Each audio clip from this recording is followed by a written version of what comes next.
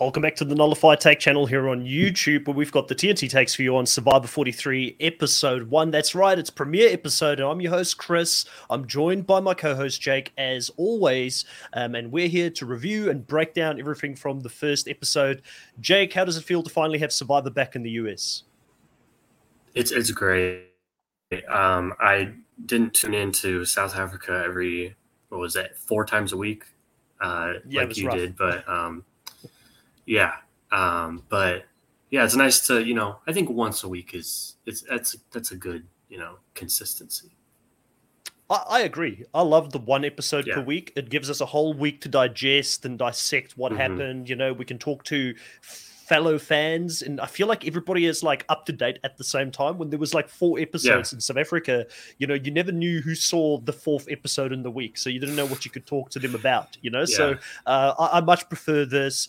I was quite surprised though, Jake, because I have I normally don't like listening to other YouTubers or other podcasters because I don't want their ideas to get stuck in my head, so I like to go into this and have my own opinion. But I did listen to 1 or 2 things here and there, not full episodes, but there was a lot of negativity online about this first episode, and I don't understand why.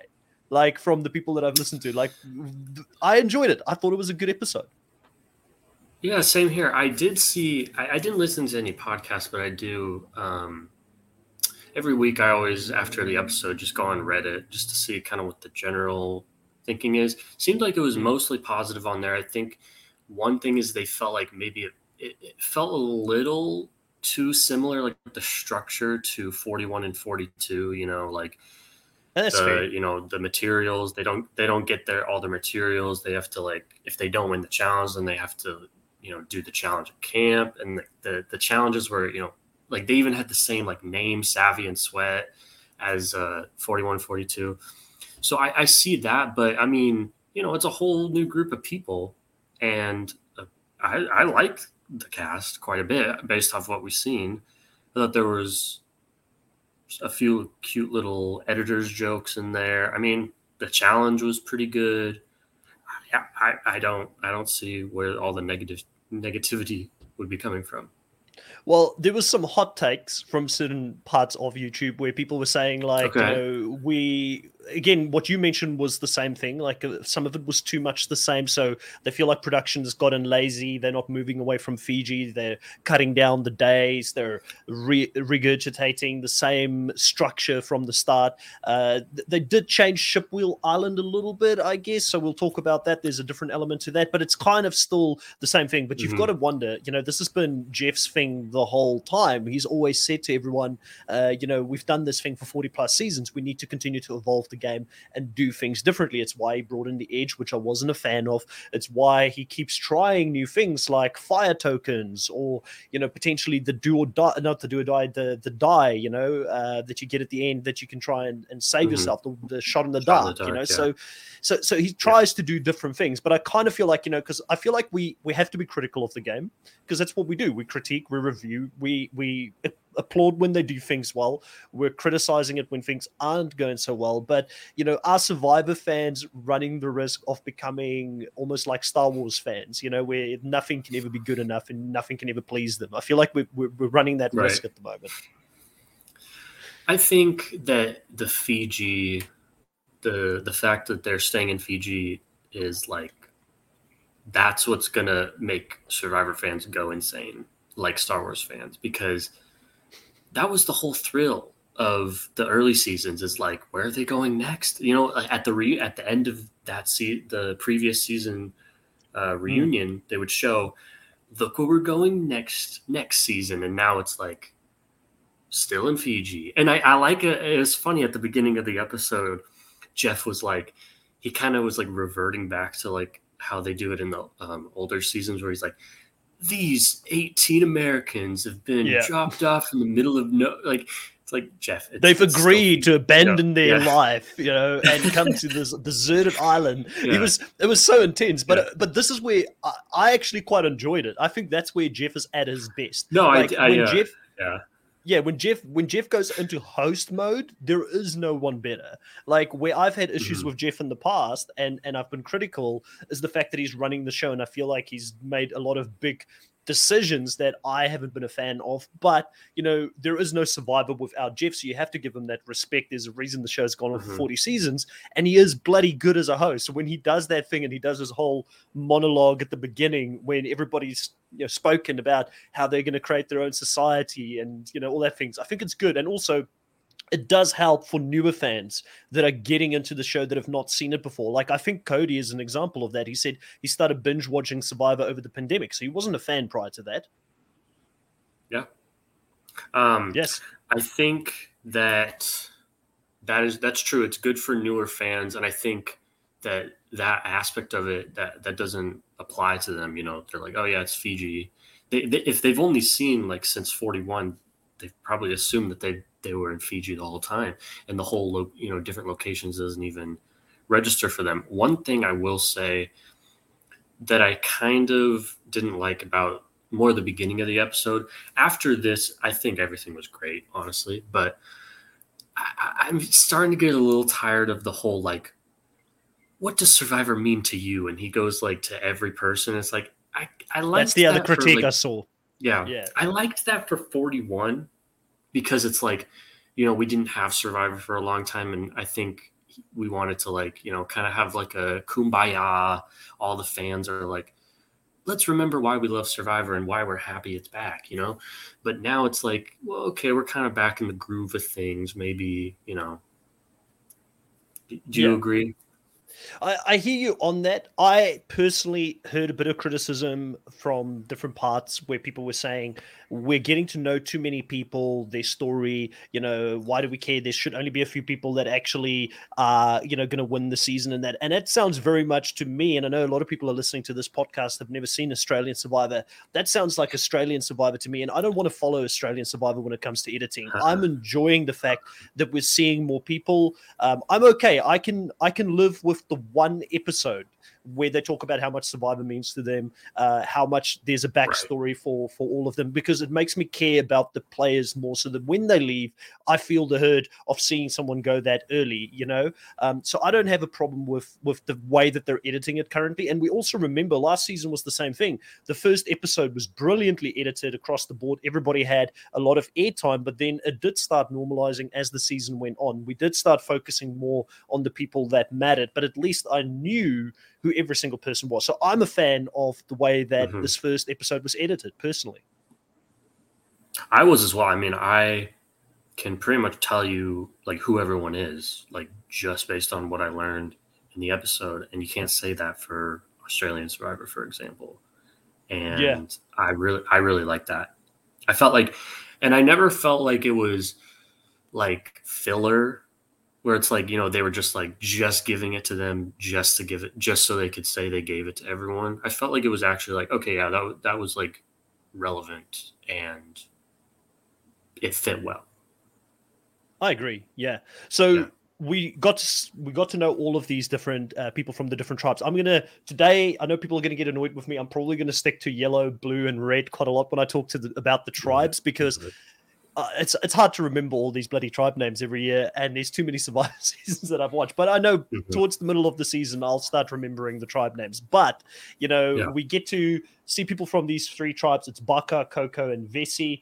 And, you said we did get to see a lot of people, sort of what their personalities were like, what their backstories were like. Who stood out to you? Who do you feel, these are the people at the moment that you're going to get behind? I know it's very early. It's only one episode in, but surely you've got one or two people that you're rooting for at this stage in the game. As for rooting for, I'm not quite sure on that yet, but like I think the big people that stood out, I think definitely Cody. I think he, correct me if I'm wrong, I think he had the most confessionals in the episode. I believe so. I believe he had like, Yeah, and in fact, I did write 11. this down because we're doing actually one more 12 because we're doing 12. our Wow. draft Yeah. and confessionals. Sorry, no, 9 confessionals. I looked at the total points he got for this episode. 9 confessionals. So Okay. because of the fact that we're doing this draft and we're doing the point system differently, where confessional is a point. I actually did look at it. Yeah, so the only person who got more confessionals than him was Ellie at 10. So they were the two standouts. I was going to say her next, but Cody, you know, I think it's not going to be because he's going to be this big player. Maybe. I was actually impressed by him when he he's a salesperson himself, and then he threw the only other salesperson on his tribe under the bus. I loved it. You know, I think most people would say, I'm a salesperson, she's a salesperson, we should link up. He thought the opposite. I'm a salesperson, so then I know how dangerous they are. So I'm gonna cut the head off the snake. I think he's making the right move. Yeah. Same, because not only, you know, is that conception true in most cases, you know, salespeople are pretty good at manipulating things, but also Justine in particular, I think, was a really good choice to target and kind of put a little target on her and just like have a little lingering thought. You know, it kind of reminds me of the Russell seed. Plant a little Russell seed and let it sprout. I think he did that very well. And on top of that, I thought, you know, if anyone deserved to get that many confessionals, it was him. So yeah. Before we go into Ellie, because I know that's the second person you are going to talk about, I want to give my opinion about Cody as well. Cody is probably my favorite at this point as well, because I get major Tony Vlachos upside vibes from him if he does well. Like, I think, you know, we spoke about this in the preseason stuff when I had to choose him in my team. I said, listen, this guy could either crash and burn early because he's going to be like a bull in a china shop and he's going to play very hard, or people are not going to be ready for him. This is a faster game where they keep talking about the fact that the pace of the game is faster. I think that the people that are coming into this season is also looking at the Erikas and the Mariannes of the tribes, which Mariah, I think we'll talk about that later on. She came in after Marianne. Not a great time to come in to play Survivor 43 because Marianne just won. Prior to that, you know, Erica just won. So I think that people are awake and they're looking at these players that are not as active and they're saying we need to get rid of them early because they're the ones that get to the end and then somehow they just outlast everybody and they win the show. So I think Cody is coming in at the right time where maybe people are going to gravitate towards someone that's playing a bit more aggressive. And as a salesperson myself, you know, I manage sales teams as well. I would have targeted the other salesperson as well because I know salespeople are the people you want to hang out with in life. They're fun to be around, but they're your competition out there. So if they're good at pulling people in, if they're good at socializing, building rapport, and then selling an idea, which is what selling is, you want to make sure that you're the one doing that, not the other person. So I can see the parallel actually even here with Tony having to lie about being a cop to Sarah very early on and him lying about being a salesperson. So there's a lot of upside here that I'm really enjoying at this point. Who knows, maybe later in the season, Cody will secretly confess to Justine that he is a salesperson, then vote her out, sales and then are revert back. Yes, salespeople are us. That would be very funny. Yeah. Let's have a look at who's in the live here so far. So Christian Gall is in the live as always. Thank you, Christian, for being here. We really appreciate you. Saying that it's good to see you guys back. The Fury Tiger Wolf, welcome to the stream, also has a question. Says, hey, Chris and Jake, everyone, are you guys a fan of the 3 tribes of 6 without a swap before merge? How do you feel about the fact, you know, we spoke about this a little bit, Jake, that it's 3 seasons in a row that we're seeing the exact same format, you know, and 3 tribes being one of those formats. We know we're probably not going to get a swap tribe at this point either because of the way that the game is structured, which I don't know how I feel about it. Like, it was cool not seeing a swap two times in a row because we've seen it so many times, but I kind of feel like I'm missing it at this point, especially after some of the great swaps we had in Survivor South Africa.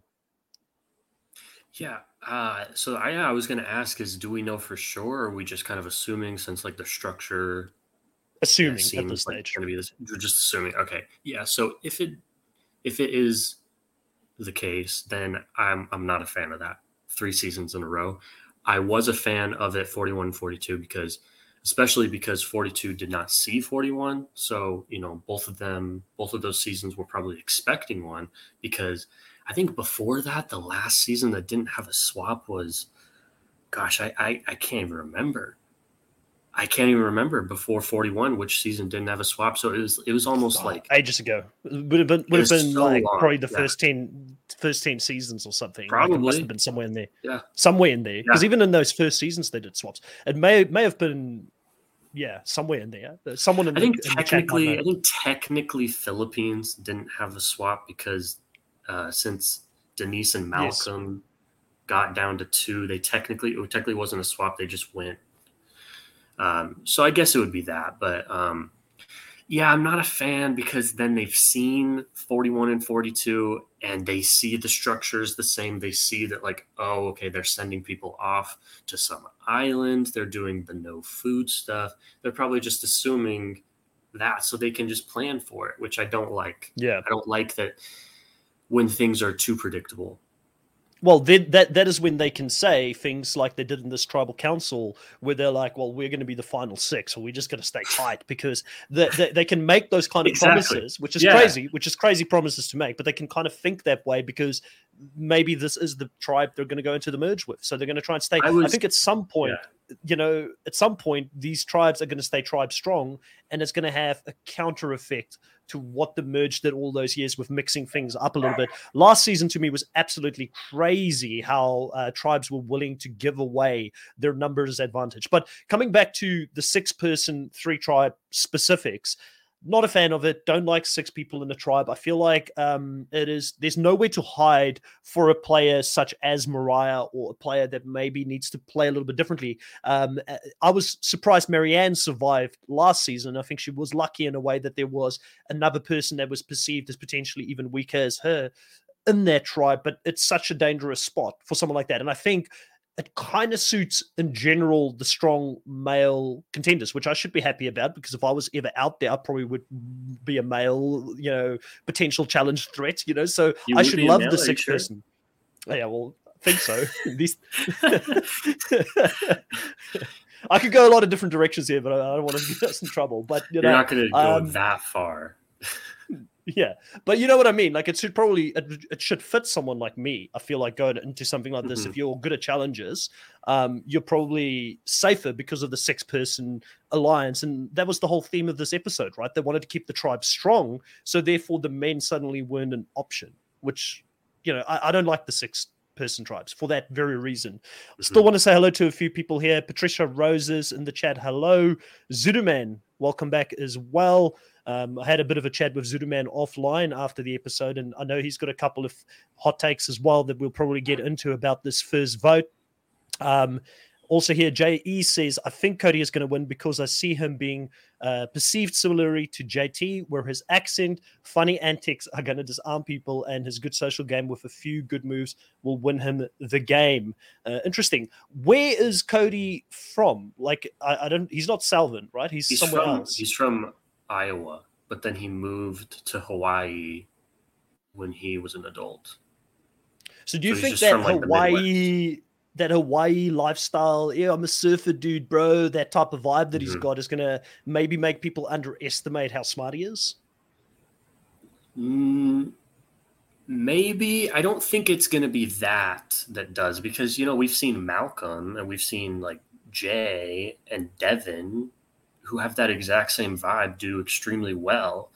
And I think, since this season is full of super fans, they're going to know that. And they're probably going to be thinking, oh, he reminds me of Malcolm. He reminds me of Jay, So I think it would be like, I think he is like he seems a little out there. He's a little wild. I think that him being like kind of wild with them is going to be what disarms him. I don't think it's going to be the surfer bro, like persona that's going to, because I think they've seen that before. Yeah, I agree. Georgette here saying that she's in the middle of Hurricane Fiona. We'll have to watch later. Stay safe, Georgette. If you're still in the chat, we can completely understand it. Thanks for popping in for a few seconds. Patricia Rose is saying, I also miss the swap. It adds so much to the game. It's great to see the different people meet alliances shaken up, and it keeps them on their toes, having to constantly find new ways to strategize with new people. We agree. I think that's what we kind of said a little bit earlier as well.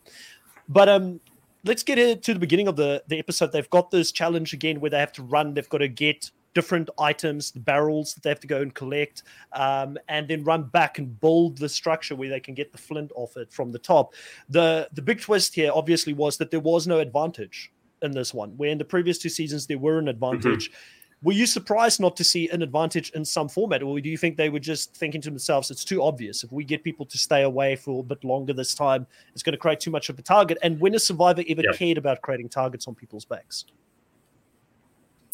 I think that they probably assumed, like, these people have seen 42, they know. So they just scrapped it. But I would have wanted, because, they're supposed to be, like, really creative, like, people behind Survivor. So I would have liked to see, like, well, maybe don't try to put an advantage that requires them to be away for a while. Try to find a different way. Maybe, like, have it hidden, like, where they have to go grab it, like, when they lift it up. And, like, even though there's, like, people next to you, you have to, like, find a way to grab it. Just put it out there. But I would have liked to see an advantage, but in a different way. I agree. Or, like, hide it somewhere on the boat so the first person who gets to the boat gets it, like they used to hide it back in the day on the ship when they were doing the marooning. So someone has to try and, like, because day one, first challenge, people are going to be scrambling. They're not in game mode yet. So I want to see that panicness of Gabler getting out there to the boat, getting the advantage, having to stick it in his pants somewhere or something like that. I want to see that reaction. So I feel like it was a missed opportunity. But the person who stood out here, really, again, we spoke about him just a little bit ago, but Cody, comes up with the strategy of how to get the flint off and helps Dwight, by saying, hey, stick the bamboo pole into it and then sort of push it off that way, which Noelle has a really big reaction to it. And she's like, oh, that's so smart. That's so smart. It shows you that Cody, he's a bit of a wild man, but I think he's going to be one to look out for this season. He's got some smarts to him. And I think that the show, for a reason, showed us that when he helped on that specific bit there, because I think we're going to see more out of the box thinking from him throughout this season because of things like that. I think that I underestimated Cody, how smart he is. I think I took him to be kind of like Jonathan, where all he cared about was challenges, but I don't think that's going to be the case at all. I think he's very, very sneaky and is going to be one to look out for. And I actually read that Jeff was not intended to, like, be like a little cheat for them to put the bamboo, which is interesting. When I was watching it, I was like, oh, they totally did that on purpose. Like, they made the bamboo hollow at the end so they could do that, but I was surprised to read that actually they didn't, and they were just as surprised as everyone else when they saw that. I actually thought that, like, that's really cool that that Cody, like, outsmarted the producers. And I think that that's what some of the best players do, right? They see the rules of the game and they think, how do we break it? Like Boston Rob was great at it, like, finding these little ins on how to outsmart production and how to win the challenge. And I think that this is also going to help Cody's cover story of being a person who works at an elevator company, because that would be a very practical, hands-on type of job, not necessarily sitting behind a white-collared desk and in front of a computer. So I think this just sort of adds to that story where people are like, oh, yeah, definitely, he's a blue-collar person. He figured it out. It's a practical solution to how to do this challenge. But obviously, Red Tribe wins. So ultimately, when we did our teams in the beginning of the draft, I saw afterwards, we said we were going to split who's got what teams, and we're going to try and be as good as we can. But you ended up very blue heavy, right? I only got one blue person. I ended up very red heavy. You only got two red people. So obviously with Red Tribe winning this one outright, I get some points at this point. But they go into Sweat and Savvy. And this is the point where they, for the two tribes who didn't win, they have to choose if they're going to dig for their supplies within a little squared off space, or if they're going to do savvy. And you spoke about someone that you underestimated, which was Cody coming into this. I think I severely underestimated Sammy coming into this one. There were some things about Sammy that I was right about, and then there were some things I was completely off about. So Sammy coming into this one, he did well in that first challenge, carrying the big barrel as well. He was the first one out, which was impressive to see. Also, at this point, he's like, I would rather go and dig because I want to hide the fact that I've got brains, and I want people to perceive me as this big meathead type of guy. But he ultimately is the one who comes up with the solution. Yep. And I feel like even though he's trying to control his threat level, time after time this episode, with him starting to fire as well and everything, he's clearly the star of their tribe. Like, I feel like his threat level is massive. I was when I knew when we were going to talk about Sammy, I was going to bring this up. I definitely underestimated him. I never said anything like that. I didn't think he was smart. It was just I thought he was way too confident, arrogant. Or arrogant, or confident. Yeah. But I just thought it was interesting that, like you said, the editors did this on purpose. They put a confessional when they were doing the challenge, and he says, "Yeah, like I don't want to show them how smart I am. I want to, I want to play to what they think I am, which is a meathead." And then, literally directly afterwards, he's like, "Look at this! I figured it out." And which of course, good on him. Like I never would have thought of that. Like I was very impressed with that. I never in a million years, I could have been sat there for a week straight. Never would have thought of it. So I'm very impressed with that. But the editors are definitely trying to show us like he's contradicting himself, which is not usually a good sign. Not a good sign. And also when he solves the puzzle, it's the way that he does it, right? Because he's like, I'm going to underplay my strength. I don't want to be, but he's like, hey guys, are you ready to have your minds blown? Just by saying that. It's like, he's a showman and he can't help himself being a showman and being the center of attention. He loves it, So yes, he did well in a lot of things. And yes, he can back up his confidence. So, it's like he's backing it up. So kudos to him. But I think his delivery is slightly off. And I do think he's going to maybe fly too close to the sun. He may be Icarus this season and burn his wings. Like, I hope he makes it deep because seeing him play so far has been exciting.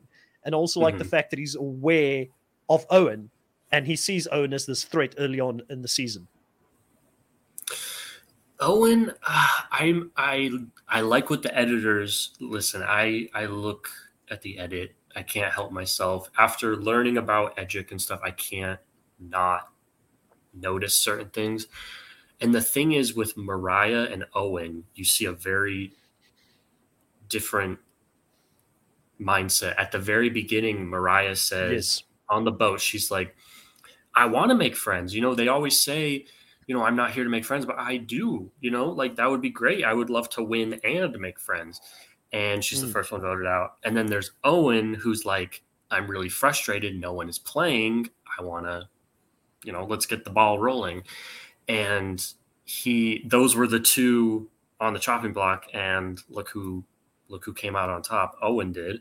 So I think, but traditionally, can I stop you on that train of thought? Go traditionally, which one is the better one to do? Is it better? And this is the age-old question when it comes to Survivor, right? Because one season to the other season could mean two very different things depending on the people that you're playing with. But is it better to be that aggressive person hitting the floor, running, and trying to make all these alliances into game immediately? Or is it better to build meaningful relationships? Because you could argue that by building meaningful relationships, that's how Marianne won last season. So what is the better one here? Yes, it worked for Owen this time, but I could also see Owen potentially crashing and burning like many super fans did before him by trying to play too hard too early. Absolutely. I totally agree. But what I was just saying is going off of what the edit was saying, which it seemed like they were taking Owen's side in the matter, kind of showing, especially at Tribal Council, like they kept cutting to him. And Sammy, was saying like, moral victories mean nothing. Kumbaya is we can't be like that. We got to, start playing. So traditionally, I would totally agree with you. Like, yeah, you should totally try to like make friends, just try to make good relationships with everyone. But it seemed like that they were taking Owen's side, which is kind of interesting. Yeah, Zuderman here says Owen is going to turn it up. I feel seeing how he switched into being passive, and that got him votes, but saved him. I do think also it's the way that Owen did it, like his approach. We spoke about Sammy's approach and how he spoke, and that maybe creates more of a target on him because he wants to be the showman. I think Owen did, even though he was trying very hard to create these alliances, he was itching to go. He didn't want to build the shelter. He wanted to get straight into building relationships. He told us that to the camera, but I don't think that's how he's coming across to his tribe mates. I think he's got a different way of coming across to his tribe mates. Like he said, it's kind of very non-committal, but just saying, hey, if you hear my name, let me know. I'll do the same. That's not a commitment. That's not saying let's lock into a day one alliance right now. We're final two. So I don't think he's being too eager. It's kind of just feeling out, testing the water, and it seems to be working pretty well because he was the only one doing that in the early stages here of the game. JE also says here, but Owen was shown as wanting to strategize and it didn't materialize, while Ellie was shown strategizing and it materialized for her. So I'm not sure if that's a good sign for him or not. Well, you've got to ask yourself this, Jay. Why did they show that? Why did they show him trying to strategize? It's either, yes, he's going to be out next episode or the next one, but I don't think that's going to happen. I see warning signs for the girls, definitely for Janine. I'm fearful for Janine in the next round. I think she kind of saw the train coming by saying, hey, if we get rid of Moira, then the boys could stick together, and then us girls, we're going to be in the outs. And I feel like Janine is the furthest one on the outs. I feel like Ellie is a bit closer to Gabler and Owen, that I think she could still survive another vote, and then Sammy would be at risk. But I feel like Janine and Sammy, to a degree, are the other two that are on the outs, with Owen, Ellie, and Gabler being probably the closest. And I feel like that's the alliance we started seeing come together at the moment. I think they're going to be the nucleus, Jake. Yeah, it's interesting. I agree. It's funny because it seemed like a lot of the Yellow Tribe was kind of like a big contradiction where, Sammy was contradicting himself. And then Ellie, when she was talking about her sister, that really brought her closer with the other girls. And then she like was raving on like, yeah, girls alliance. Like I totally, I work better with girls. This is what I want. And then she votes out Mariah, which, it wasn't that simple. Obviously there was more that happened later in the episode, but still interesting. Yeah, I agree 100%. And I got major Chris Daughtry vibes, like Chris saying in the first episode of Vanuatu, I can outsmart men any day. I can't outsmart women. And then he went on to outsmart women to win that season. Could this be Ellie saying, hey, I'd much rather work with women this season, and then she ends up working with men all season and potentially winning against men? Like, could this be a thing? I kind of want to wish it into existence. But I do know that Ellie, there's a few people that weren't happy with Ellie for making this move. Some of the fans, people that got behind Moira, wanted Moira to do well. I understand that because she was the reason that Moira ultimately went home this episode. Mm-hmm. She's the one who put the target on her. How do you feel about Ellie putting a target on Moira after they had this deep connection? I mean, Moira was the first one to go there and give her a hug, and then she ends up being cutthroat and cutting her. Like, for me personally, as a fan, I want my players to be cold-hearted. I want them to be making the moves that they need to make. So I love the move, but I don't know if it was the right move yet, because I can see Janine's fears as well. I think with this move, are you saying, like, what would it have been better to take out Owen, potentially? Well, or Gabler, because Gabler was offering himself up. Like, he was offering himself up, and the whole reason for this happening was saying that Moira was a weakness in the tribe, but Moira was the first one over the balance beam in the challenge. That's what I'm saying. She was holding her weight in the challenges, so I feel like it was a cop-out, and Gabler was struggling. Yeah. I feel like Gabler was struggling at the end when it came to... Gabler was struggling, Janine struggled. Anyway, it was like anyone but Mariah was struggled in that challenge. I did not understand that whatsoever. Yeah, so I kind of feel like Ellie potentially missed an opportunity to get rid of someone that was truly weak. But I do think we saw those connections forming, and Ellie is thinking about connections, and they need a reason to vote Moira out. So they just jumped on she's going to be a weakness in the challenges. When I just don't feel like we saw her being a weakness. Like I think mentally maybe by saying things like we still won in our hearts. That's not great. Yeah. Like, because I could see myself when that happened, I was rolling my eyes so hard at Tribal Council. I was like, oh Jeff my goodness. Too. Yeah. I was like, man, like moral victories, like Owen said, I've got many of those in my real life. I don't need them in Survivor. So maybe the personality thing did come through. And what I actually think happened personally is I really think Moira had a target on her because people saw Marianne in her. She was bubbly. She was social. She, just came off the back and sadly, optics matter. She looks like Marianne. Marianne just won. She's got the same bubbly personality, not as over the top as Marianne. Mm-hmm. I think it did. I think it put a target on her. Like if you're going to vote out someone based on the fact that they're going to be a threat because you see certain characteristics that other winners had, and some of these people may be newer to Survivor that just started watching it since the pandemic, Marianne is your reference for who wins this game. Mm-hmm. I definitely think that Marianne winning the last season, was a huge reason of why Mariah went home. What I think is interesting is that I think we're, like I kind of mentioned before, like with meaningful relationships versus like, I guess I don't know what the opposite would be, but I think that like, even though Ellie and Mariah were able to make kind of a meaningful connection over her sister, that didn't matter. It's like they're kind of showing like the game is more than that. It's always do what's in your best interest, not who did you make the better connection with. Yeah. And it's interesting because each tribe, we say that men in a 6-person tribe would probably have more power. But if we go back to Evie's tribe, I forgot the name back in the day, they voted out all the men early on. And then they ended up with only Xander, right? In their tribe. So it's like, from one season to the other season, it can be so different. Like the personalities truly make you decide who goes first in a different order. And we spoke about the meta of this new age of Survivor. The meta is Erica. The meta is Marianne.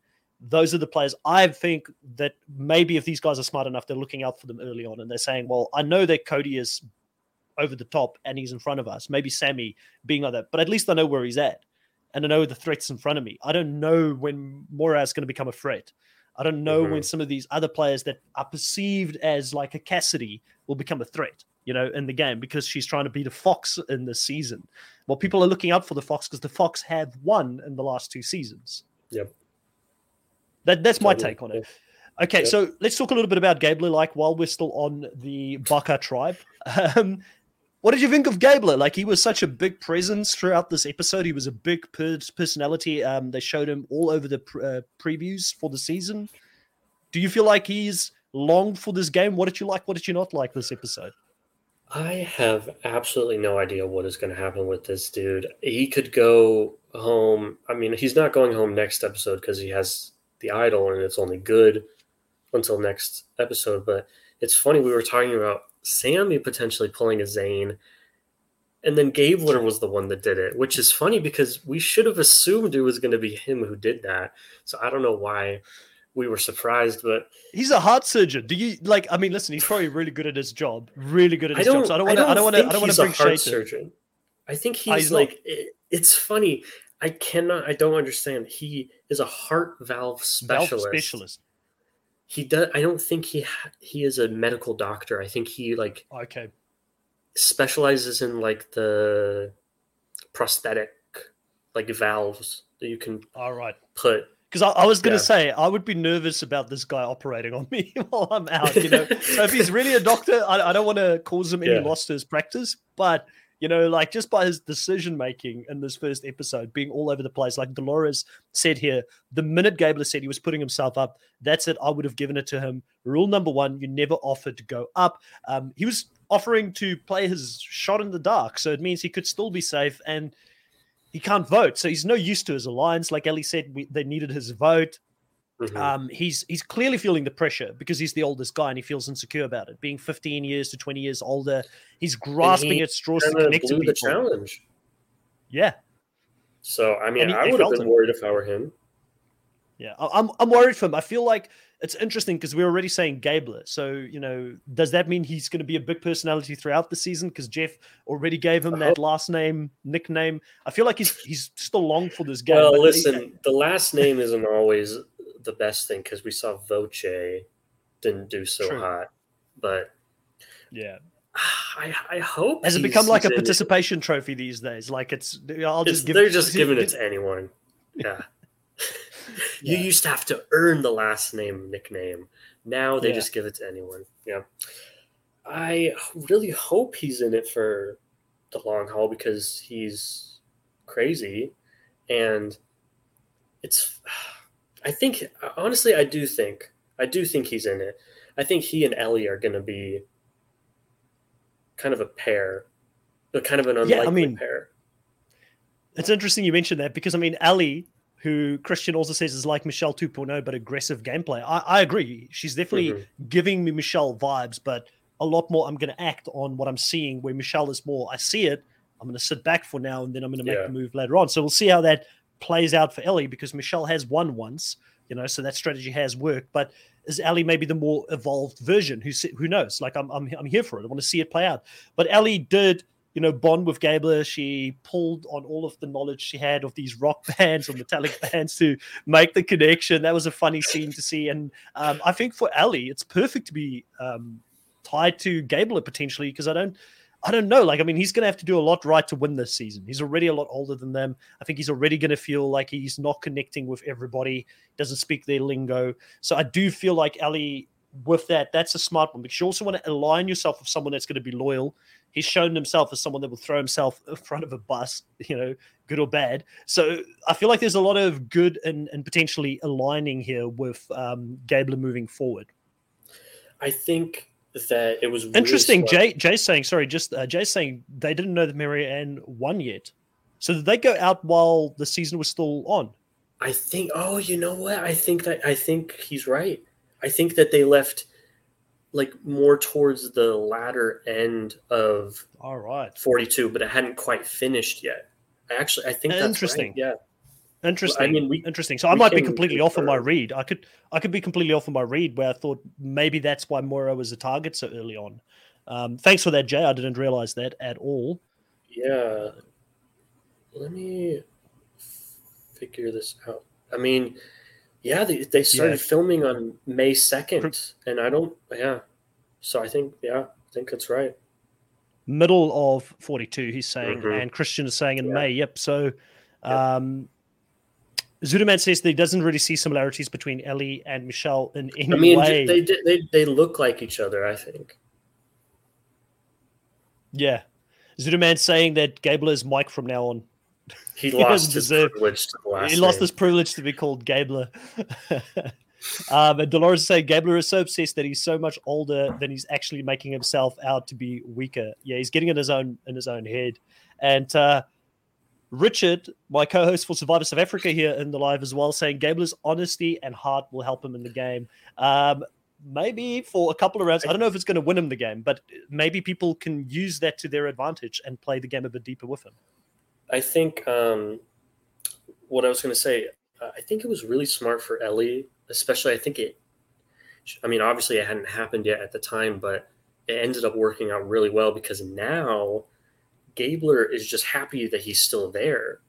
He thought, even though he had an idol, he still thought like that there was a big chance of him going home.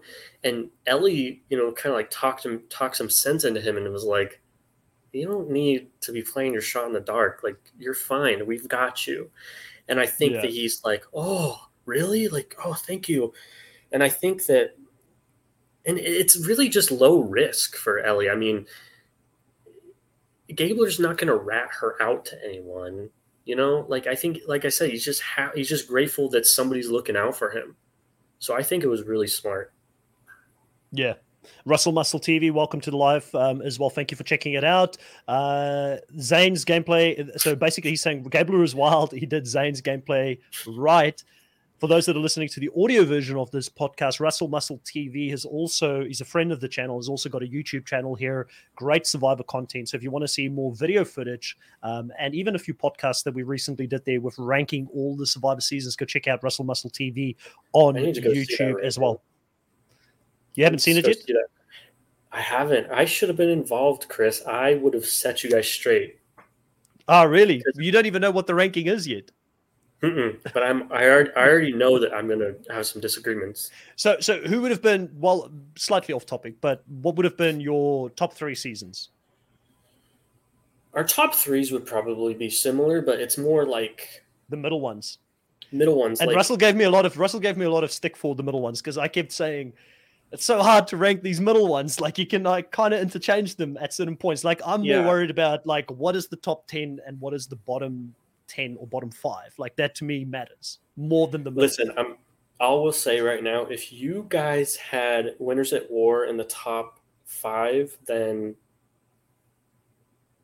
Zudaman says, "What's your bottom 5 then? If you're not going to give us the top 5, One World, Worlds Apart, Ghost Island, Thailand."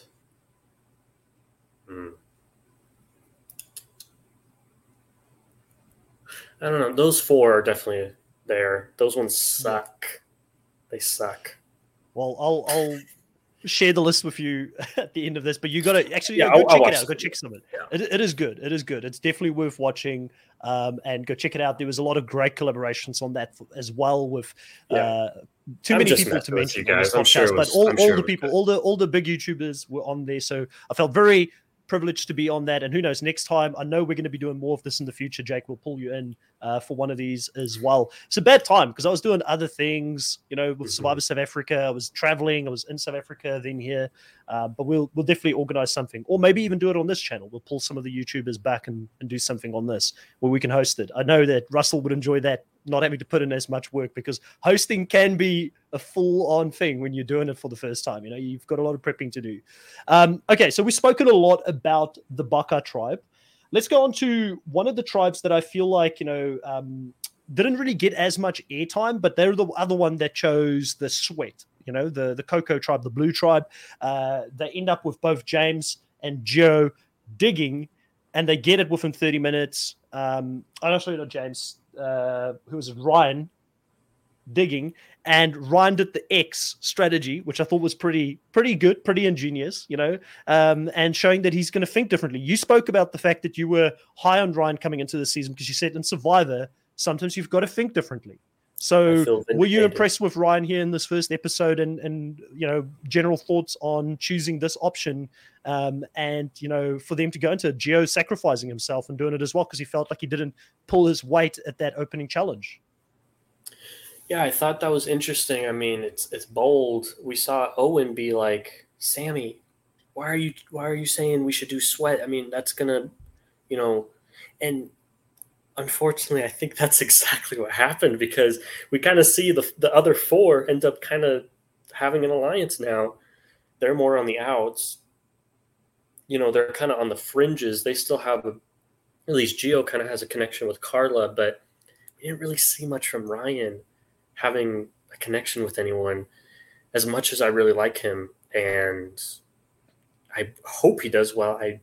Unfortunately, I don't know if it was choosing sweat that made him kind of lose out on some connections or if it was, it only took him 30 minutes. So there's no way, but I think Ryan, unfortunately, we didn't see any connections. So I'm a little worried about that. Well, the strongest connections on that blue tribe ended up being between the ladies of the tribe, right? So you had Lindsay, Carla, and Cassidy, who were all linking up very early on. You've got, at that point, also Lindsay bringing in James. And James is someone, I'm still keeping an eye out for James. I still think he could be a player this season. It's the chess master, talking about having a couple of moves in advance. And he's open to it. Like, he does the right thing here. He's like, yep, I'm happy to work with the girls, even though there's no guys in that alliance. He says it's good to be perceived as not being in control and to look like they've got the power over you, which is a very interesting take, but it is also the way you play chess sometimes. You want people to, you lure them into making a mistake so you can make the checkmate move.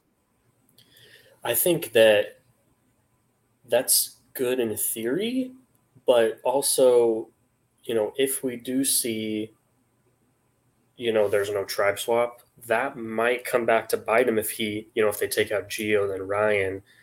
Well, who's next? I mean, I think the girls are probably just going to stick together. So I think that would work out like insanely well if they line it up where if they are able to take out Ryan and Gio, and then those 4 can make it to the merge, then I think that's really good. But one more tribal, I think that could spell doom. Yeah, true. I'm just laughing at this comment from Christian Gale. James Shorts comes off so bad every single time he was in that challenge. Yeah, even when Ryan got him up and he get up and Ryan's like, pick up your pants, like while he's in the middle of the challenge. His pants just doesn't want to stick. Can you imagine what his pants is going to be like if he gets to day 26 or day 20? I know. It's already falling off now. Yeah. Yeah, if he's gonna keep losing weight, he won't even be able to stand with them staying on. Dolores here says, do you think that they would have been allowed to use a branch or a stick to start poking holes into the sand to see if they hit something? I feel it was probably had to, shovel. They could have used a shovel. So to sort of poke. Also, I do want to say, I know that you kind of praised the strategy, but I'm kind of struggling to see how that helped, because they could have done. I mean, what if it wasn't in the X? Then I feel like the blue tribe's the tribe that's gonna. Sorry for interrupting your train of thought. I feel like the blue tribe is the one that's going to fall away this season because we didn't get much from them in this first episode. It's always the blue tribe, and we didn't see the men aren't really connecting from what we can see. Joe's got a connection with Carla. I feel like Carla is the center of that tribe, and she's the one where everybody's sort of coming to her and talking to her. And she's like, I came into the show, I was feeling insecure. I thought people would think, who is this girl? We're not going to want to work with her. And now everybody wants to work with her. So I feel like she's finding herself in new territory. And, she's shown in the preseason content and also through her confessionals that she's willing to be devious. So it's dangerous to have the most devious person in the tribe, the center of the tribe. But I feel low on the chances of anyone in blue at this stage. Like, there's no one in blue for me that stood out where I'm like, I'm gonna put my backing behind this person. This person's winning the game. Mm-hmm. Carla's probably the one that made the biggest impression on me. Yeah, I agree. If anyone from that tribe, it would be her. I think that I'm struggling to think, did we even see James? We did, obviously we saw Ryan and Gio interacting with each other when they were doing the challenge, but we didn't see them the men interact at all. Other than that. Very weird. Yeah.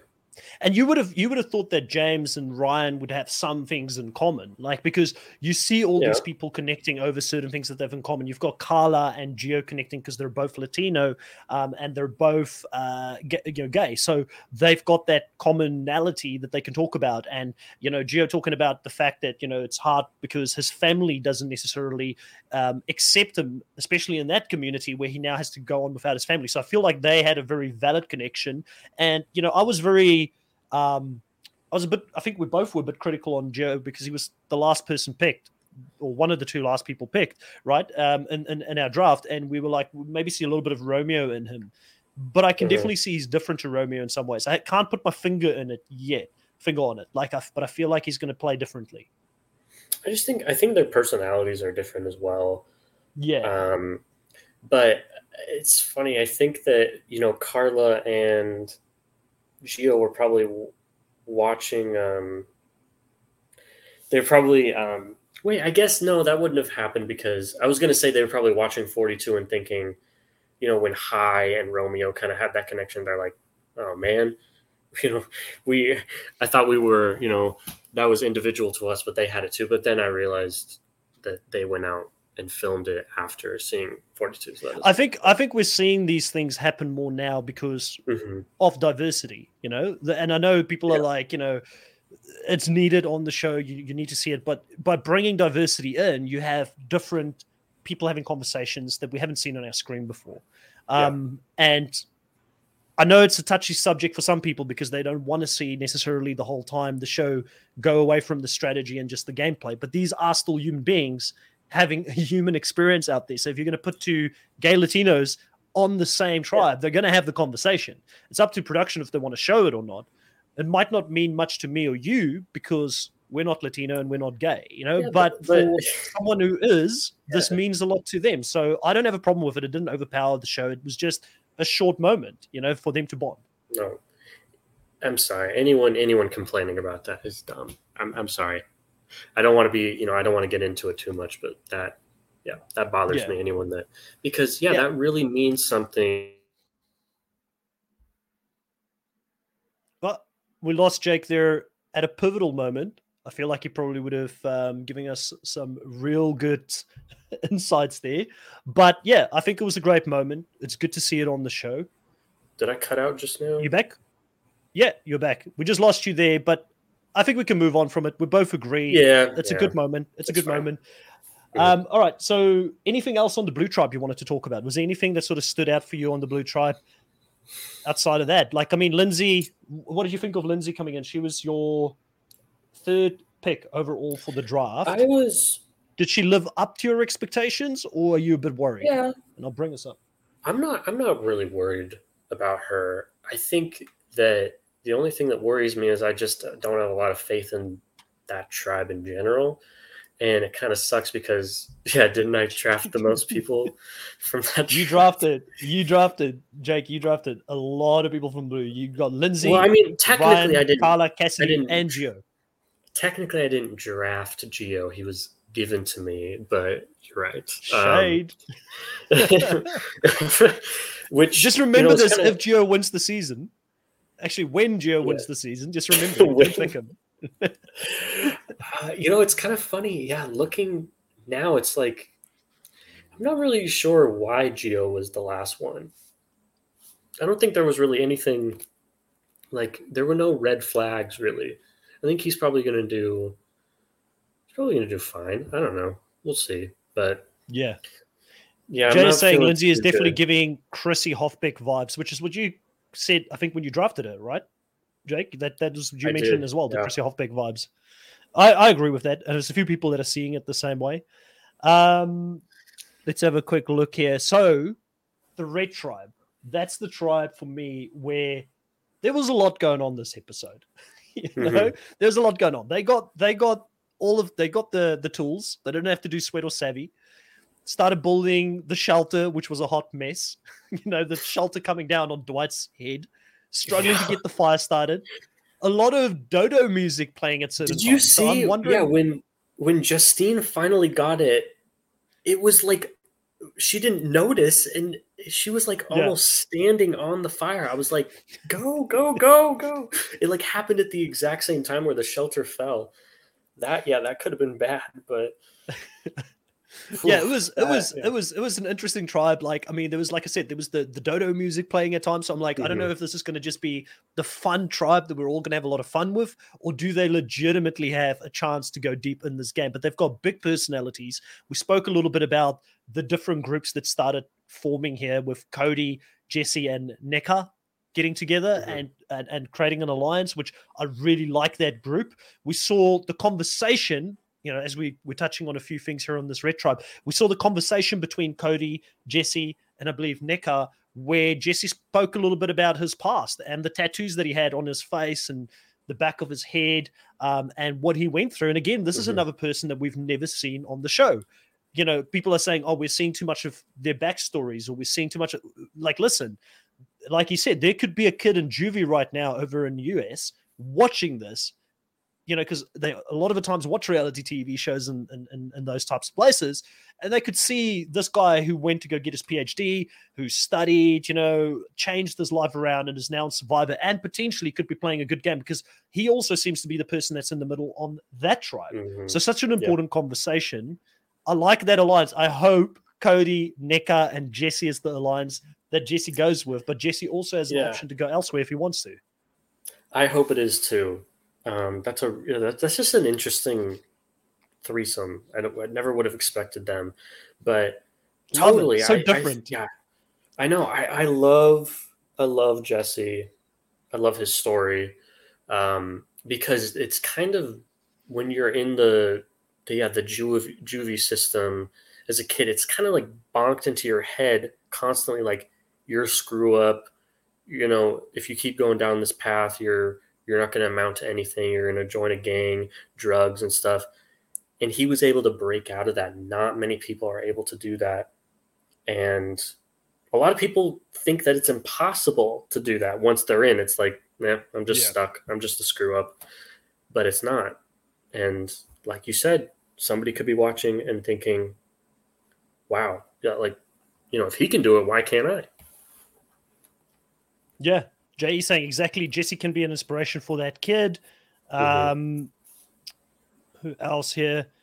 Nneka has a Sari, I can feel it vibe to her. And then I think there is a response here where Zuderman says, I disagree, Rich. Nneka doesn't like lying. She wants to go through the game without lying. Yeah, I don't know. Yeah, that's a good observation, because I think we automatically assume that Nneka's going to be like a Sari, but Nneka's background is so different. Coming from Nigeria, being an immigrant that had to like resettle. Yes, she's been in the country for 20 plus years now. She would have climatized to the country really well. I mean, I'm an immigrant as well. I moved to New Zealand. I've been here for 15 years, and I kind of feel like a local. Like, to be honest, like I know the culture, I understand it. I speak the lingo after a while, so she might be okay. But Nneka, I don't know. I feel like Nneka, she's going to be that trustworthy person to work with. She actually, maybe she's more like a Taj. Maybe. Can you see that from Tocantins? Did I get that right? Lost Jake again at a key spot here. Am I cutting out? Yeah, you cut out for a second. Ah, man, I'm sorry. I don't know. I'm not sure why that's happening. But do you see maybe Taj, like a Taj connection? Because I feel like she was she was loyal to Stephen Fishback and JT, and that could, again, some people said Cody reminded them of JT. So would that make Jesse Fishback? I think that they're a bit different from each other, but maybe game wise they'll be similar, and then we'll see. Cody. I think Jesse gets votes if he gets to the end. But I mean, Cody could be the greatest salesperson of all time. Who knows? What was I going to say? For Nick, I hope I'm saying that right. I think you are. I was worried about her coming in because of the whole. She mentioned in her preseason that she does not like lying, but I was glad that she did not mention that, because that hopefully means that the editors didn't think that was important, and maybe she gets more comfortable with lying, because that's kind of what you need to do in Survivor. I mean, have we ever seen anyone win without lying? I don't think so. So I think it's impossible. No, you're gonna have to. At some point, you're gonna have to. Like, I think some people got to the end playing a bit more of an honorable game. Like, did Aris ever lie? Like, I don't feel like Aris really lied. Not in his first season. I don't feel like he probably did. He probably did, honestly, but I think that's what annoyed people about Aris. I think that's what annoyed. Yeah, but I feel like that's what annoys people about Aris, because it's like he played such a straightforward cookie cutter vanilla game, type of thing. But anyways, so the rest of the people on that tribe, you've got Justine and Noelle, who seems to be linking. We kind of saw this coming, right? Because I said previously as well, like they're both kind of like alpha female type personalities. They're connecting. They're trying to pull Jesse in. It leaves Dwight kind of in the middle, because I don't know where Dwight is. Where's his head at? Like, what's happening with Dwight? I feel like Dwight might get taken. He might get sniped here before Justine, because of the fact that he was willing to go to the new decision-making rock place in the game. Yeah. But even before that, even before he went, it just didn't seem like he was really connecting with anyone. We didn't really see any like good one-on-one conversations that he had.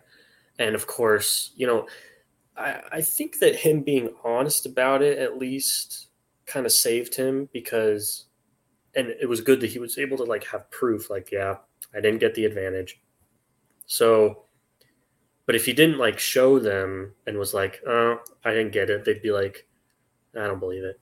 Also, I thought it was funny that Cody didn't believe his story, even though he was telling the truth about. I think he was like, "Well, you're completely dry." So, but I mean, Fiji is hot, Cody. The sun is strong. So. Yeah. Well, it does make you wonder. It does make you wonder how long were they on the island to make the decision, and did they have to walk back? Maybe they got picked up at the rock. They didn't have to make the hike. Maybe they didn't have to make the hike back to the beach. Mm-hmm. Like probably, yeah. They probably just picked them up on the other island. What did you think of that island? While we're on the topic of it, like all the little rock thing that they had to walk to. Like, do you like this more than them going up the peak? Do we still need this mechanic in the game to make it interesting? Like I feel like there's something missing on this thing. Like, it's not as exciting to me. Like, Immunity Island. You watched Immunity Island, right? Yeah. Survivor South Africa. I know there's a lot of people who haven't watched that season that are listening to this because they don't watch the international versions. But I felt like there was more to Immunity Island because people went to the Immunity Island. They didn't just get immunity or get an advantage, and it wasn't always an immunity. It was sometimes a different type of advantage, but they had to play for it. And they had to decide, do I want to play the game and risk my vote? Kind of like how Ghost Island was, but I feel like it was improved to what Ghost Island did. I feel like there needs to be a different mechanic to this because they're simply just bluffing, risk your vote, don't risk your vote. I don't know. Like, maybe this is, if we're being critical, it's one of the ones that kind of doesn't hit it for me at the moment. It doesn't. It's not doing it for me either. I'm with you. I was like, when I saw like, oh, they have to go over to that rock, like, okay, that doesn't look that far. But I guess it was kind of cool to see that it was a bit more difficult to walk. I don't know. I'm just trying to find anything positive. I mean, I think that I think there's a lot of positives that we've had. I think we've been more positive than some, but we can acknowledge a few little shortcomings. For sure. I will say about the game, I was a bit confused. I didn't really get what the game was at first. So, but eventually I was able to like, oh, okay. Yeah, so basically it's simple. Yeah. It's simple. Talk to each other. Are you going to risk your vote? Not bluff if you can. Mm-hmm. And then with them having to choose risk or not risk, if you risk, you pull from a bag. If all three of them risked, only one out of the three bags would have had an advantage, which, is fair. And if you saved your vote, you don't risk, you save your vote. So if one person only risks, they automatically get the bag with the thing. So Dwight made it a competition by going in as well. I did like Carla's observation here when Gabler said, hey, see you at the merge, where she was like, well, I'm maybe getting to the merge because my vote is important in a 6-person tribe, which is very true. What would you have done in that situation? Because I tell you what, I would not have risked my vote, not in a 6-person tribe. I'm just shocked that people do it. I know. It's like, I'm sorry, even if it's an idol, like even an idol is not going to guarantee you anything. And very rarely have we seen an idol like astronomically improve someone's chances at winning. Like it's better to have one than not, but and especially one that lasts for 2 tribals. It's like 2 tribals, like it's not worth it. Yeah. It's a joke. So, and especially on a 6-person tribe, like you said, if this was a 10-person tribe, I'd think more about it because you can get away with, 1 vote being gone, especially not just in an alliance, but like when the vote count comes, they're not really going to notice. They're going to be, 9 other votes. Yeah. Well, to me, it's just insanity. Like Dwight choosing to go, volunteering to go, the only person volunteering to go. I'm like, what are you doing? Like, I would try everything in my power not to go. Like, even if they did like the random, like, who was it? I think it was James who said, well, we can't go. Or Ryan, James or Ryan, one of the two said, we can't go because we have to work on the shelter. Great cop-out technique to stay at camp. Because the shelter is not done. Future players, take note of that. Just be the guy that says, sorry, I'm working on the shelter, can't go. Because no way in hell do you want to go there on day one. Because I feel like it just puts too much of a target on you, unless you're Gabler. I understand Gabler's situation because he felt out. He was a bit older. Him saying that only one person has ever won this game that's older than 50, which is Bob Crowley, right? And he's like, I need to, if I'm going to win, I need to do things differently from what other older men have done when they've come and played this game. I understand his strategy. It's crazy what he does with it at the end. Yeah. But up until that point, I was still with him. I was like, I get you. I follow you. on what you're trying to do. Yeah. But Dwight, foolishness. Yeah, and I want to say for Gabler mentioning that there's only one other person, Bob. I'm sorry, but like Bob himself was a fluke. So, I mean, if it weren't for like everything possible, like every weird thing possible happening that was able to happen, and Bob ended up winning, there would be no person over 50 that had won. So, I think that the thinking, the logic is sound there of like, I need something more than just myself for someone my age. But yeah, I'm sorry, Dwight, especially when like he chose to go, whereas I believe Gabler lucked out. They did it randomly. So he didn't even choose. But Cody was totally baiting him. Like, you want to go. You want to go. You want to go, bro.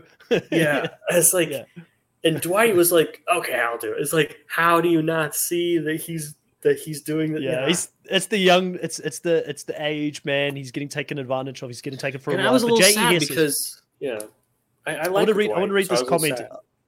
Yeah. Dwight seems like I feel like Dwight reminds me the most of you if you were to go out there and play, just from the little bits that I've seen. Not that you would play it exactly like him, but just and we've just determined you wouldn't have gone out there. But just the fact that he's a young guy, similar to you, studies similar to you, how you're in that system. You haven't really gone out and experienced a lot of the world as of yet. So I feel like you need to look at Dwight for good or bad and like take notes. Start taking your notepad out. Be like, notes, all right, if there's an older guy trying to bait me into going and doing something I shouldn't be doing, just don't fall for it.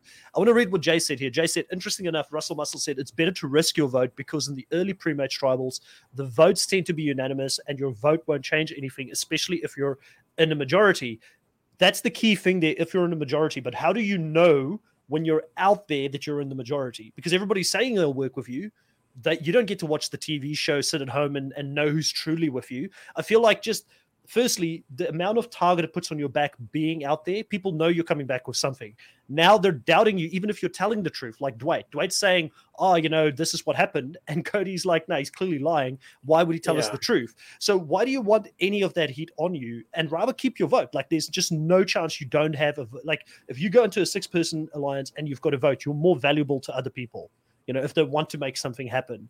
I just don't feel comfortable in a 6-person tribe to do this unless there is a way for me to risk my vote and no one else knows that I had to risk it. But in this case, it's a public thing that you're going to go out there and risk your vote. I don't like that. I don't like that because now people know that I potentially don't have a vote. That's exactly what I was going to say. If no one knew that I went, then that's a different story. But they know you go. You have to come back and tell them the story of what happened. And I mean, look at what happened last season with Chanel. We thought like, okay, yeah, she risked her vote, but like it's just one vote. And then, look, it ended up sending Jenny home.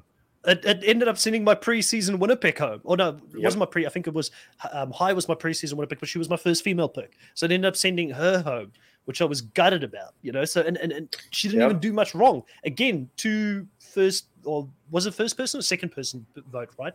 2 early boots, first boots in their tribe going home without, I feel like, doing much wrong. It just shows you can sometimes do not much wrong and still be the first person going home, which is sad, All right, I think we've kind of touched on all the main points for the episode. What I want to do now is go over our draft picks and the points. And also I want to have a look, maybe we react to this before we go into this. I've got a poll up for anybody that's in the live. You can still participate in this over the next day or so. I think it's still up for 2 more days, where I ask, who is the MVP for week 1? And I've got all the players. If you go to slido.com, you put the code in. I've pinned it to this live chat here as well as it's in the description of this video for those that are watching it later on. Vote for who you think played the best game. Before looking at it, Jake, who do you think is the number 1 person after this first episode, voted by our live audience so far? Who do you think is in charge? Who's number 1? I think Ellie. Well, Ellie is number 2. Here is the Cody. Here is the list. Sammy is number 1 right now. He's killing it.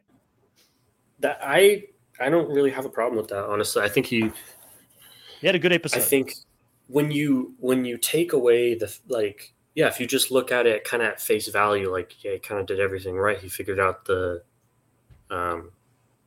challenge. He was able to start the fire. He was able to not get voted out. But when you kind of pair it with the editors kind of making a point for him to contradict himself, then it makes, when you're looking at the long term. But if you're just looking at this episode, I think that's perfectly fine choice. Yeah. So Sammy number 1, Ellie number 2, Cody number 3. So all 3 of those had big episodes.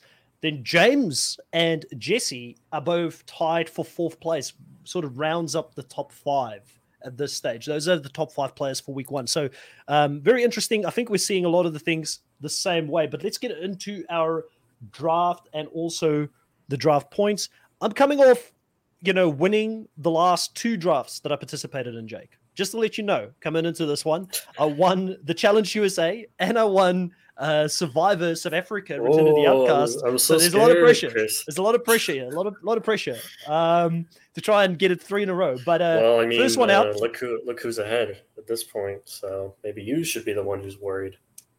Well, yeah. Well, I'm going to tell you that things have not started off well for me in week 1 here. So I will talk about the total points. You're currently sitting after week 1 in first place on 75 points with your team. I'm in second place, 16 points. You've got a lead on me. I've got 49.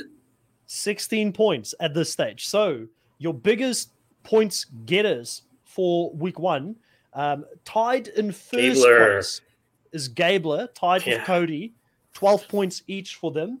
Gabler's points came from 9 confessionals and finding an advantage. So you got 3 points for the finding of the advantage with the 9 confessionals, putting him at 12 points after week 1. Cody, who's my leading point scorer and also tied for that first place, has got 12 points. He's got 9 confessionals and an outright challenge win. The first challenge, the Red Tribe won, which was 3 points, making him 12 points or putting him at 12 points as well. But then you've got tied at second and third. You've got Ellie and Carla, both on 10 points. Ellie's got 10 confessionals. Carla's got 10 confessionals. 7 confessionals, but she also... So 7 confessionals and 1 a challenge. That's how that one worked. And I'll share this for a second as well here so guys can see how this is coming along, because I know some people would probably like to see how the spreadsheet is coming along. So that's the spreadsheet there. We currently have 1 point for confessionals, 3 points for team challenge wins, 5 points for individual immunities. Making the merge is 5 points. Successful advantage plays is 5 points. Finding the advantage is 3 points. Votes against you is minus 0.5 every time you get a vote against you. So obviously, Mariah being the first person voted out got me a total of 0.5 points because she had 5 votes against her. So I lost 2.5 points and she only had 3 confessionals. So really a dud for me. Can you maybe zoom in? Yep. Let me just see if I can... Is that better? Maybe a bit more. Yeah, that's good.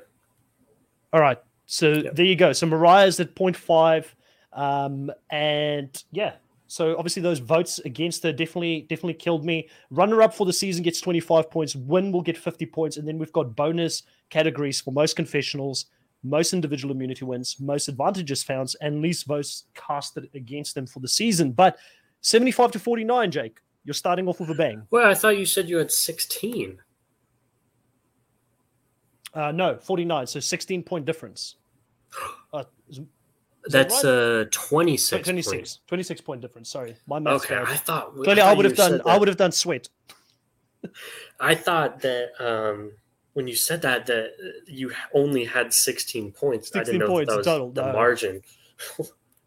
Okay, no, so you started off with a bang. Also here, Zuduman says, honestly, after this premiere, Jake definitely has a great team. Damn right, I agree with that. Yeah, I mean, it's interesting. Like, let's have a look at these teams again, just real quick here. I still feel good about my team. I've got Owen, I've got Noel, I've got Cody, Sammy. I'm definitely going to have the characters, but I will say with having both Jesse and Ellie, you probably have 2 people that are very likely to win. Those are Those are god tier level picks at this point. I mean, look, I'm actually pretty high on Cody after this, so you've got him. Yeah, we need another Tony Vlachos like character. Is what I'm hoping for. Yeah, you've got Cody and you've got Justine, and one of them's not going to be. One of them's not long. Yeah, unless they do go through the whole, cops are us or sales people are us. Yeah. Well, I think that's pretty much it here, Jake, for week 1. It's been great talking to you about it. Obviously, we'll be back next week again to talk about this. Are we locking it in for the same day, same time now moving forward? Are you happy with that? I think this will work better. All right. So same day, same time next week. Believe it's Saturday, 6 p.m.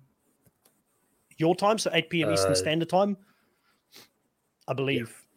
Yeah. Mm-hmm. So just keep an eye out for it. I'll always post up the live just after the episode, and we'll have the time on it. Make sure to hit the notification bell. Make sure to put a like on this video. Please subscribe to the channel as well. The more people that subscribe to it, the higher the likelihood is that we can get great interviews, potential Survivor players on the channel. We've had international Survivor players on here before, but we'd love to get some US Survivor players as well.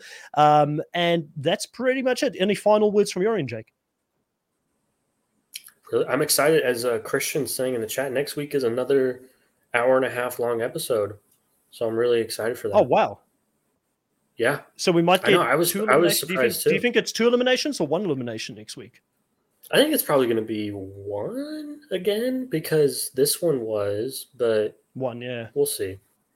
Well, there was a lot of introductions that needed to happen in this first episode. Well, I feel like in the second episode, we don't need to be introduced to all the people that are playing and their life stories. Right. So I kind of feel like it could be maybe a second one. But also, they got rid of the hourglass, so there's not going to be an episode where no one goes home this time. Yeah. So maybe interesting. That makes up for it. Yeah, let's have a look out for it. Well, Thank you to everybody that was in the live here with us today. You're all amazing. We'll see you guys next week, and goodbye.